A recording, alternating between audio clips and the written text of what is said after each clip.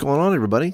Paul Turney here from thediscipleproject.net and your host of the Youth Ministry Motion podcast, the podcast that wants to keep you motivated and your youth ministry moving forward. Happy New Year to all of you. It's a brand new day. It's a brand new year.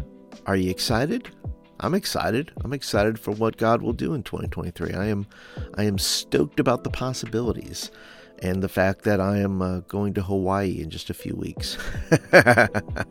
Maybe that's why I'm excited for the new year. I have the privilege of going over to Kauai, Hawaii, and lecturing at a school called the Anchor House with my friend Rick Bunchu.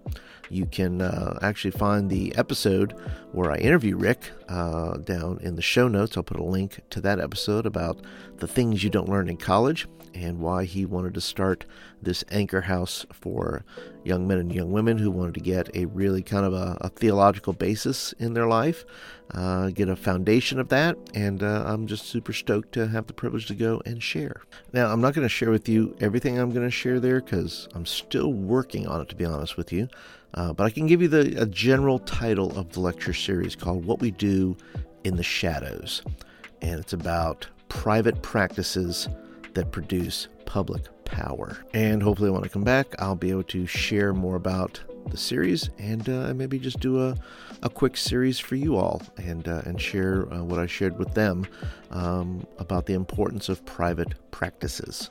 All right, let's go ahead and start off the new year with some motion metrics. This is all about who's listening, where they're listening.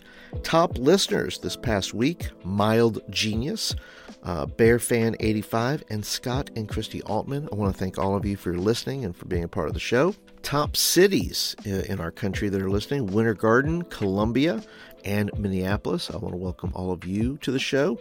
And countries: USA, Germany, and Brazil. Brazil, we send out our heartfelt condolences to you for the loss of soccer legend Pelé. I remember him growing up, watching him play ever so briefly. But what I do remember him most for, it seems, is he was in a movie called Victory with Sylvester Stallone way back in the day. So today we're going to talk about three pillars, at least my three pillars. And I don't call it the three pillars of youth ministry. I just call it my three pillars because all of you are going to walk away from this episode with your own three pillars, I hope, where you can kind of narrow down the focus. It just feels like youth ministry sometimes is we take this shotgun approach to everything. I mean, there's everything in the media, there's everything on social, there's everything, and you feel like you got to just, throw everything out there. You don't really know which way the direction to go. But I have managed to narrow down what my small group Sunday school class and what I teach on Wednesday nights. I've narrowed it down to three pillars, and I'm going to share that with you and also the process of how I got there and how maybe you can do the same with your church and your pastor. Now, before we get into today's episode, I am super excited to bring to you on New Year's Day, no less, the brand new My Youth Ministry Playbook 2023. If you're not familiar with this resource, some of you are, some of you have purchased from me in the past, and I want to thank you for that. I have been producing this resource for the past 5 years because I believe that a organized, well planned out, well thought out youth ministry has a higher chance of success than a disorganized, chaotic youth ministry. So if you are wanting to start off 2023 right, and you say, Paul, I wish I had some resources, maybe you're a new youth pastor, maybe you've been in this for a little while, 1 to 3 years, and you're still looking for that organizational tool that's going to help you, build a championship youth ministry 1 month at a time, then the My Youth Ministry Playbook might be for you because it has in there everything a youth pastor needs to build a championship youth ministry. It has your calendars. It has your monthly to-do list specifically for youth pastors, things that you need to be reminded of to do every month. It has event worksheets where you start working out your events. It's got budgetary sheets so you can work out how much those events are going to cost you and so you don't go over budget. It has things for camp. It has checklists. And I'm even throwing in some bonuses. I wrote a devotion called No Comment, 40 Days to Taming Your Tongue. And then I also wrote a little ebook I just finished up called The 10 Excuses Killing Your Youth Ministry.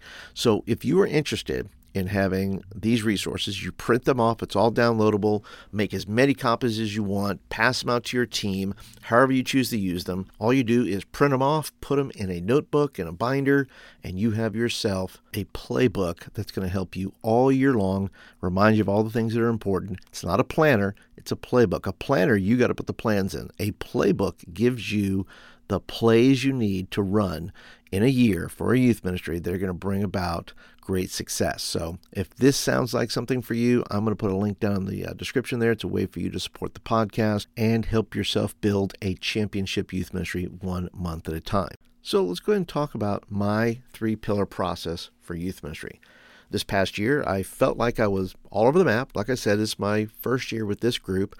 And because of that, I was you try to get a feel for the group, what they need, what do they know, what do they not know, how do you lead them?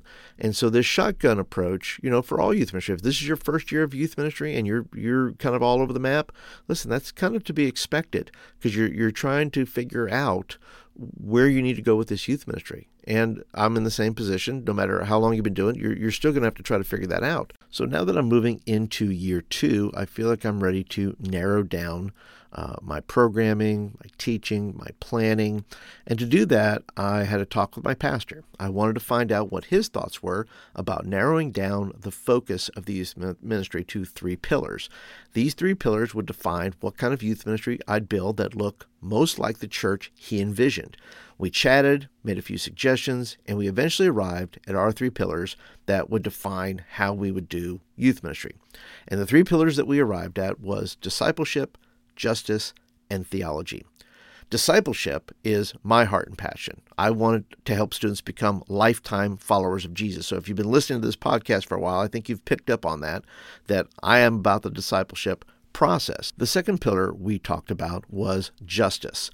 And justice can be a complicated subject and hard to practice in a 60 to 90 minute a week youth meeting. But because we both agree that students must understand both the theology and the practice of justice, we made it a pillar. Injustice is not going away, so helping our students deal properly with how to bring justice into the world and how to reflect a just God in the world is an important pillar, especially in the times in which we live. The third pillar we decided upon was theology. And theology is in my pastor's DNA. He just received his doctorate, and we both believe that right biblical teaching on life's most important questions will build a strong foundation for students.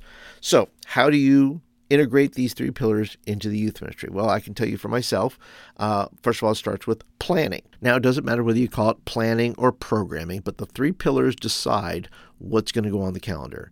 Not every event or meeting is centered on just one of the 3 pillars, but they all have a sprinkle of one of the few other pillars in it, as if these pillars were salt and pepper shakers. So, as an example, I can make a retreat discipleship focused with a sprinkle of justice. I can have an outreach with a dash of theology. I can have a Feed the Homeless Day and talk about discipleship.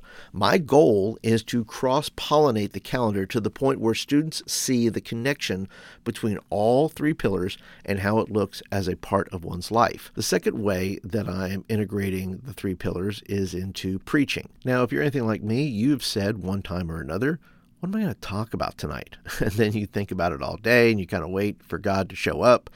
But listen, with these 3 pillars, I only have 3 things to choose from, right? It's either going to be in the discipleship vein, the justice vein, or in the theology vein. And so having only 3 pillars allows me to explore each topic more deeply and find, the messages within the questions that I'm going to ask, right?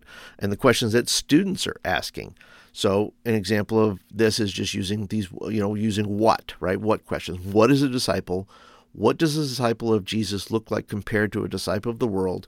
What difference will following Jesus make in my life? Those are 3 different topics in the vein of discipleship. It covers one of my pillars. So if I want to do 3 weeks on that, I can do 3 weeks on that. And I'll continue out the process of asking who, what, where, why, and how in each of those. in each of those pillars, about discipleship, about justice, and about theology. And that's how I'm going to come up with my preaching schedule for this year. Now, the third part of integrating this is practice. Teaching without practice is futile if you want to make a disciple. It's important that young people actually practice what is being taught. So it is my goal to always allow time to practice what is being taught within our youth meeting. Yes, I can send them out and tell them, go do this, but I'm never going to see them do it. And unless they come back and tell me they did it or practiced it, then I'll never know. So I try to create space within the youth meeting for kids to practice what I've just taught. But I also make sure that events get on the calendar, they're going to reflect these three pillars. So example, if I say, look, we're going to do feeding the homeless on Thanksgiving, well, that would focus in my discipleship pillar. Writing letters to our congressman on a major issue, right? That would be fall under justice. Or maybe doing a quiz show night on a series just to see how much my students remember. That can fall under theology. Practice can be deep, fun, all the above, but students must be offered the opportunity to practice what they believe, or it will go just in one ear and out the other. Practice makes things stick. So let me go ahead and offer to you 3 ways that you can come up with your own pillars to, because listen, I want your job and my job to be easier. And I believe the way to do that is simply narrowing things down to the essential things that are going to be taught, the essential things that are going to go on your calendar. And then you're not always wondering, what you're going to do from week to week or month to month or quarter to quarter. So let me give you 3 tips here on how to come up with your own 3 pillars, because your church is going to be different than mine. And so your pillars are going to be different. The first thing I would say is take inventory. What are you passionate about? Is it evangelism, missions? Write down 3 or 4 of those things and just tool around with them and see what they would look like on your calendar in regards to planning, preaching, and practice. The second thing I'd recommend doing is talk to your pastor. Before talking to your pastor, though, about the 3 pillars, look at your church's literature, flyers, sayings on the wall, the church calendar, your pastor's teaching, preaching series, etc. Can you spot what's important to your church, to your pastor? Write down what you think the 3 pillars of your church are. Explain to your pastor what you're trying to do, and then ask them if they could narrow down to just 3 pillars, what would they say are the 3 pillars of your church? And as you're listening, take note, how close are they to the pillars that you chose? And then the third step is target the 3 you agree upon. If your lists are close but not the same, ask your pastor, which of these 3 do you think should be the 3 pillars of the youth ministry?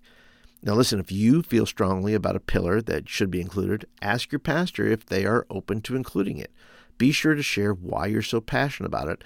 And that was for me. I said, listen, I think discipleship is critically important. It's important to teach. It's important to practice. It is a focus and a passion of my heart. And so we agreed that it should be a part of that. Now, this should be a healthy discussion with your pastor, not a debate. If, in the end, you cannot agree upon the 3 pillars, go with their 3 pillars and then sprinkle your pillar throughout the year without being too heavy on the sprinkling, if you know what I mean. The 3 pillars are not law. They are guideposts. I wanted the 3 pillars because I wanted to align the youth ministry and the church, the heart of the pastor. And in aligning yourself in purpose and vision, you become a complement to the church rather than a comparison. Aligning yourself with the pastor may even extend your stay as a youth pastor, and that's a good thing. All right, and that is my 3-pillar process. I hope that you enjoyed it. I hope you enjoyed being a part today. If you're brand new to the podcast, thank you so much for listening today. Thank you for being a part. If you're a regular, as always, I appreciate your time and your attention. If you enjoyed what you heard today, why not leave a review? Go ahead and leave a 5-star review and some kind words, and I'll be happy to read it right here on the podcast. So it's a new year. And I'm excited. I'm excited for you. I'm excited for what God is going to do in your life, in your ministry. I'm excited for what's going to happen in your church this year. I'm excited that you're going to reach more teenagers than you've ever reached in your whole life. I'm excited that you're going to see more kids commit their lives to Christ. I'm excited that you're going to baptize more kids. I'm excited that you're going to recruit more leaders than you've ever recruited in your whole life.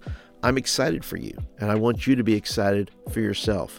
But listen, if nobody has told you lately that they're excited for you, I'm excited for you. And if nobody's told you lately that you're doing a good job, let me tell you, you're doing a good job, and you're only going to get better. That's it for today, guys. Happy New Year, and I'll catch you guys in the next episode.